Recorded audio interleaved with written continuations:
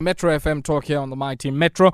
Now, a lot of what has been happening with the COVID-19 responses, least of all from the national effort and the relief interventions, has been about how do you target your support and your relief efforts for those that are the most vulnerable in the first instance, but some of those who probably fall outside of the net of formal enterprises that are registered for pay-as-you-earn, UIF, and even registered with the Companies and Intellectual Property Commission, CIPC.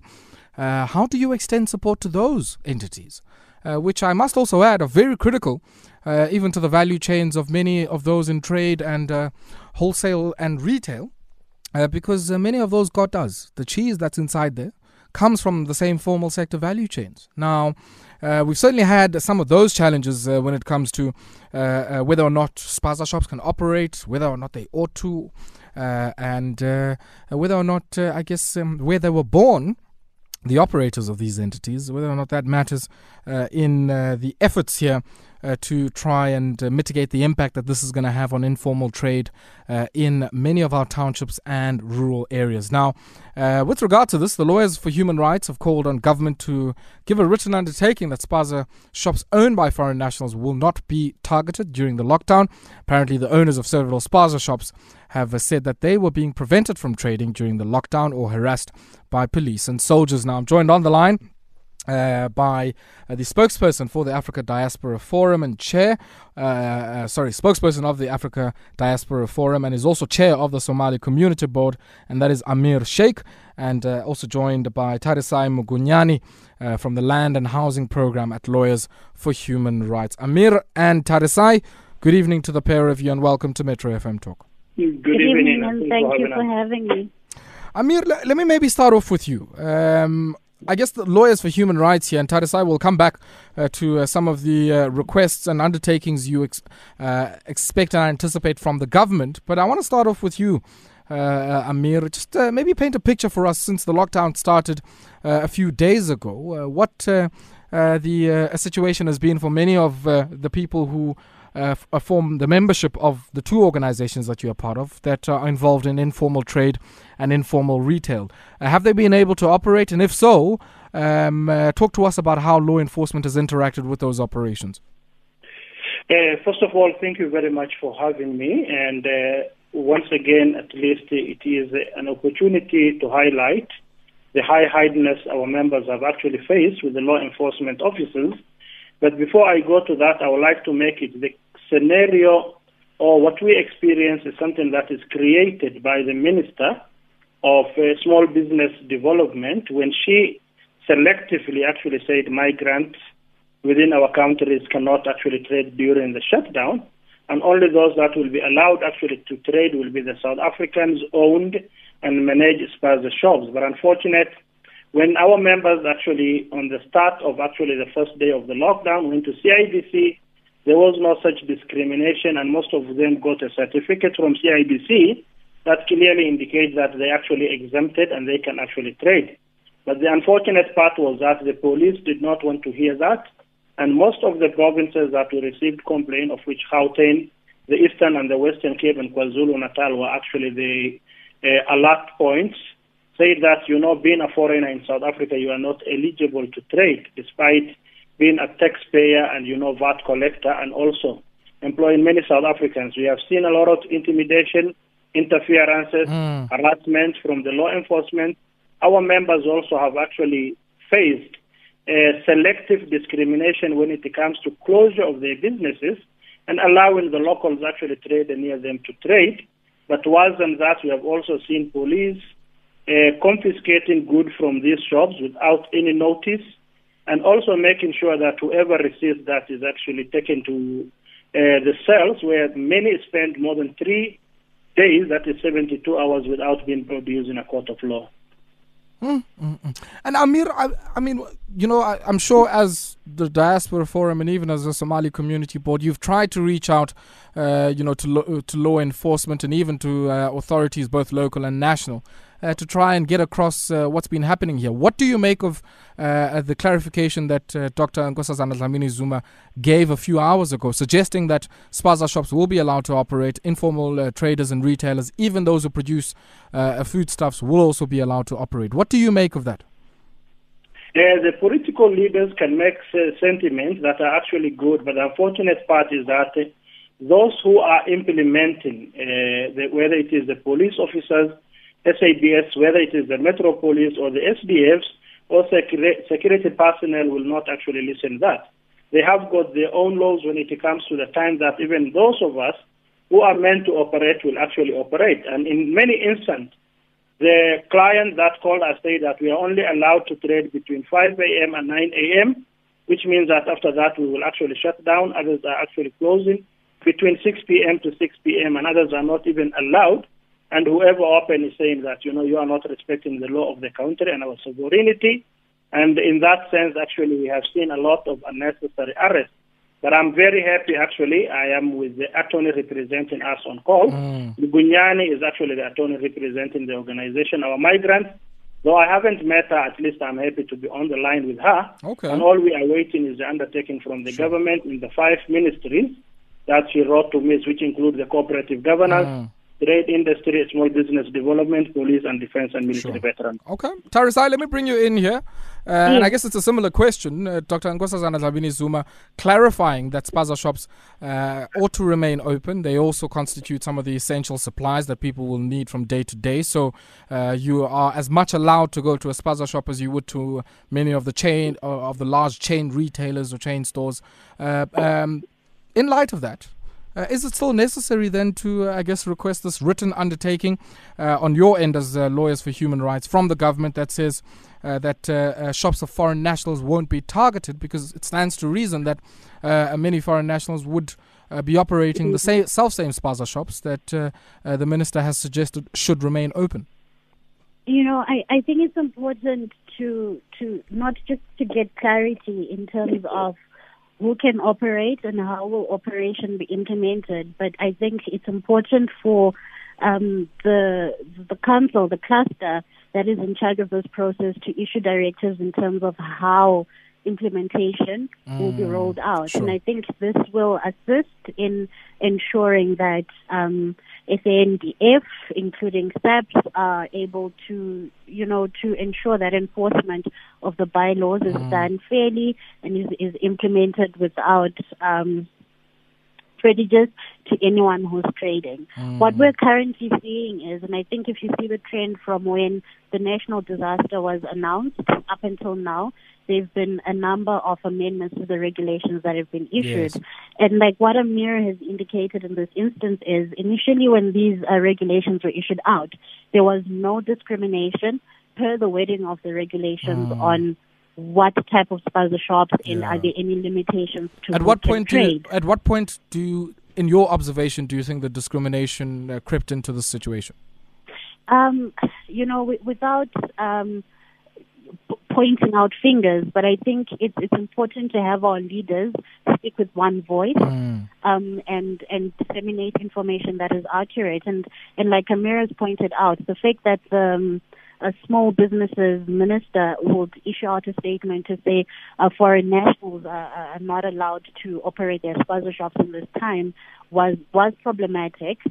We are appreciative of the fact that over the past days that the Minister of Justice, the Minister of Cooperative Government, including the Minister of Business and Enterprise, have stepped up to correct this notion. But what you then find is that in as much as it is clearly stated in the regulations, and it's been clearly stated in the media by the ministers to say there is no limitation to trade, you find that implementation is problematic. Another follow-through that we're seeing now is, as of today, they've amended that regulation 5B to state that outside of Spaza shops being able to operate, they have included informal traders as well. It has been a call of civil society currently to say that obviously informal traders need to be included in this particular group, and we're welcoming of that. But the confusion that has now been created, if you are to look at the regulations, is they state that there is a permit that has to be issued, and the wording is vague and it is unclear. It doesn't say Spaza shops should be issued with permits. Yes. If I'm to just paraphrase it, it says that Spaza shops, informal food traders with written permission from a municipal authority are now allowed to operate. So it places, in your suggestion, Tarisai, it places the obligation of acquiring that permission on the Spaza shop owner, rather than, I guess, a much broader wording that would say it's the municipal authorities should go and give those licenses. Yes, so it's actually not clear whether Spaza shops should obtain a permit or informal traders should obtain a permit, and they put this obligation on the municipal authority. What we have seen in the past few days when we've been monitoring the situation is, outside of the situations where you have blatant, I don't know whether we can call it xenophobia, or where SAPS closes down foreign-owned Spaza shops, in certain instances you have some who will say, show us your permit. If you produce a permit, someone will say, yeah, but this is a black and white copy, I want a color copy. And you have seen that there's been a media statement from CIPC to state that they are questioning some of the permits that are being issued, to say they are not as legitimate as they should be. So this creates a lot of confusion within how these regulations are to be implemented. But Tarisai, to be fair, I think the CIPC essential business permits are an entirely different, I guess, authorization than what is being suggested here. The suggestion is that many Spaza shops go and get some form of written authority from the local municipalities, whereas the essential business one was an online portal where you could go in, type your details, and have one generated by the system. That's actually correct, right? You're actually correct. But what you see now on the ground is, because there's just not a clear understanding of what this is, you have some police officers that are requesting this registration, which is not exactly what people are supposed to be having. All right. The second thing then that comes in is, outside of this, our municipalities, are they equipped to be issuing out these permits? So we sit with 278 local municipalities. Surely there needs to be a communication from national government, provincial to local, and this is why our call is there have to be some directives issued in terms of how this process will operate. And I think this will assist in ensuring that regulations are rolled out correctly. People are able to access essential services. And Tarisai, I think the point well made then. It certainly does raise a lot of pertinent questions about intergovernmental relations between local authorities, provincial and even national. And Amir, I want to bring you in here just on the same issue. I mean, just talk to us about your experiences and that of your members in being able to acquire some of these permissions. I mean, have your members been able to go to the municipalities, go to the ward councillors or the ward committees or whoever's empowered to issue this kind of permission? And have they been able to go there and receive this? No, our members actually did right, and we are very appreciative of the Department of Trade and Industry for making it very easy, actually, when they created the portal within CIBC. But unfortunately, actually, as Watoni said, it's not what you have. It is actually the betrayal is your face. Whenever they see you, you are not South African, and you are of migrant origin, irrespective of whether you are a naturalized citizen, whether you are a permanent resident. The first thing is that actually they will ask you of the certificate, and once you produce, then they will have come with a lot of justification. But if you give you one case scenario in the western area, prior to the lockdown, the municipality have issued letter to Spaza shop indicating that during the lockdown they will be exempted and they will not actually close because the community needs them. But unfortunately, rather than that, our members also went to the CIBC portal and get the essential service certificate. But unfortunately, many shops were closed afterward, guys taken to actually the cells in Kundasdorp, and they spent 3 days and only came out without even being taken to actually court. So the discrimination, selective targeting is very much, but in terms of acquiring the document from whoever, it has been very easy. But unfortunate aspect is that the police, especially the corrupt, are using all these intimidation tactics in order to actually, get some sort of bribery from those. Whoever pays actually can continue. And in other scenarios, our members were forced actually, to pay a sort of a false fee so that they can actually open their businesses. Tarisai and Amir, I want us to pause here for a second because I want to maybe unpack, some of the recourse that the traders themselves could have here in instances where law enforcement undertakes, what would be called extrajudicial actions here, because certainly there's no legal basis for some of the actions that have been undertaken and even the incarceration of many of these traders. But I'd love to hear from you as well. What are some of your thoughts on this? And do you get a sense, of course, that there has been some mixed messaging here. There has been somewhat of a broken telephone in terms of not only just the communication from a top level about regulations on Spaza shops, informal traders and retailers, but also in terms of how it's been applied on the ground and what I have termed as extrajudicial on the part of many law enforcement officials. I'd love to hear from you. Do send through those tweets on @MetroFMSA. Use the hashtag MetroFMTalk, and you can also give us a ring on 089 110 3377. It is indeed 20 minutes now after 8 p.m. You tuned into Metro FM Talk here on the Mighty Metro, and we're talking about the experiences of many foreign-owned Spaza shops in light of the lockdown that we are now under, and of course on the backdrop of some of the clarification that was given by the Minister of Cooperative Governance and Traditional Affairs, Dr. Nkosazana Dlamini-Zuma. And I'd love to hear from you some of your own perspectives on this particular matter.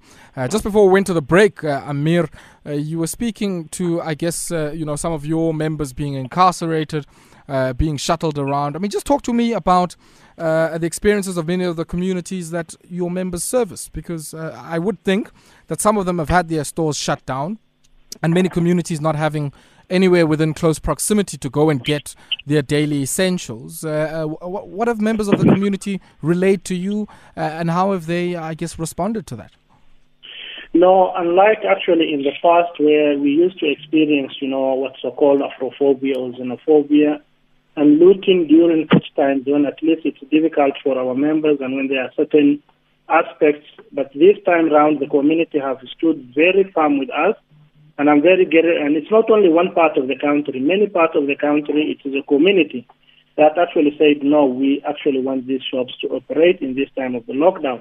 I'll be very also sincere and grateful to the leadership, and especially the ward councillors in the Greater Soweto, which is Region D1 and D2, that have even given us a written indication saying that, in this time, all we need actually is your shops to be operational, but kindly maintain, good hygiene, put sanitizers in your shops, and always look after the well-being of those, disadvantaged within your community. And these messages across the country is something that at least, is making us actually proud and to be also feel part of the actual Rainbow Nation. But unfortunate part is the reckless, irresponsible, sentiments that are contradictory to one another that is coming from our national leaderships, and that is what have worsened. But when it comes to community relation, we are very appreciative nationwide. Just as we wrap up, Tarisai, I want to bring you in here. Where to from here? You've indicated that you expect a written undertaking from the government. Should you not receive that, what then happens? Like Amir said, we're representing the African Diaspora Forum. We're also representing Scalabrini Center that also has a constituent of different migrants, refugees, and asylum seekers. So we had initially written a letter to get clarity in terms of who can operate. We are happy to say that we've received that clarity from these amended directives that were signed today. We have now written again to say we would love if they can issue directives in terms of how this amendment and this regulation can now be implemented. And I think that if directives are issued, it becomes much easier to ensure that there is compliance and there is proper regulation in terms of how compliance is being mitigated across the country. So we are waiting for them to respond to us with regards to our request for directives. And should we not receive it, we are going to monitor tomorrow and over the weekend in terms of what response do we get from today's address from the Minister of Cooperative Governance, and if there's nothing positive, if there's still confusion, then we will proceed with an urgent application next week. But we are hoping that we get a positive response, just like the response that we've received today, that they have amended the regulations and have included informal traders, and they've given clarification in terms of the opening of Spaza shops, and that there is no limitation in terms of who should be the owner. Okay. So that's what we're hoping for. Okay. Tarisai, thank you very much for your time there. And maybe, Amir, just the last one before I let the pair of you go. I mean, we also saw some very disheartening scenes from the Central Methodist Church in Cape Town there, and we saw that, I don't know what to call it. I guess the removal of many of those refugees and asylum seekers there who had been living and occupying that church. Just talk to us briefly there about the kind of support you are extending to many of those families. We saw many young people there. We've heard stories of newborns and toddlers as well who are part of this unfolding situation, which is nothing short of disheartening. What then happened? I mean, after the cameras left and we saw people scuttled into Golden Arrow buses, where were they being taken to? First of all, I'd like to clarify that we are not actually extending any help to them, because they have refused any sort of assistance when we sent members to them. Okay. And in the presence of actually the Archbishop of Cape Town, Thabo Makgoba, and SHRC Commissioner Chris Nissen, our members were actually beaten up, and to a certain extent, one of them even suffered, a serious fracture. But they are our members. We cannot just leave them. We have been in talk with the Ministry of Home Affairs. We discussed with the ministers on their faith. And right now, at least we appreciate it. In this time of actually lockdown and in the situation they were, at least the tents where they will be taken in Belleville will at least be of assistance to them. But they're being taken to tents in Belleville? Yes, they have been taken to a tent that was built actually by the Disasters Management in the Western Cape, and at least that is where they will be during the lockdown. We do not know their fate after actually the lockdown and what will happen, but the members were actually divided into two camps, and both of them were adamant that, they did not want to hear anything, no integration, no reintegration. All they wanted is to be taken actually out of the country and actually taken for resettlement, especially in Canada, of which at least the UNHCR have been very clear. They say they cannot do that on a collective, but on individual basis, and most of them are not fitting the criteria. Yeah. And where are we in terms of plans to repatriate some of them home? I mean, I thought that was, outside of the individual cases, to make a request to be resettled elsewhere. But in the main, for the bulk of all of those people, the decision was to repatriate them back to their home countries. Where are we with that? Especially in light now of the travel bans and the restrictions on movement. Yes. No, as part of actually, the UN handbook, first of all, the government, South Africa being a signatory to the Geneva Convention on Refugees and the OAU Convention, have got a responsibility to work on the three durable solutions, which is actually integration into the local host community. But where a member cannot integrate into host community, then repatriation, which is actually a voluntary repatriation, with also its consideration, looking at his actually situation, the situation back at home, will he be trouble, and all that will be looked. But we have got a scenario where these members are not willing to integrate, they are not willing to be taken back home, but all they want is actually resettlement. And there are over 10 million actually migrants and refugees in the world who actually want to be repatriated, but it's only 1% out of that can be actually resettled elsewhere, outside actually their second home.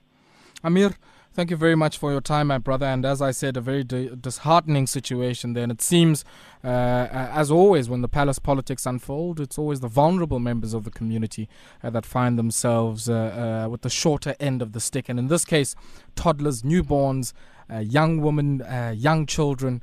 And it certainly does raise all manner of humanitarian issues. Amir Sheikh is the spokesperson of the Africa Diaspora Forum, chair of the Somali Community Board, and he does what Makwe does as well. He was joined alongside Tarisai Mugunyani, Land Rights and Housing Program at the Lawyers for Human Rights. Love to hear from you and some of your thoughts on that particular matter.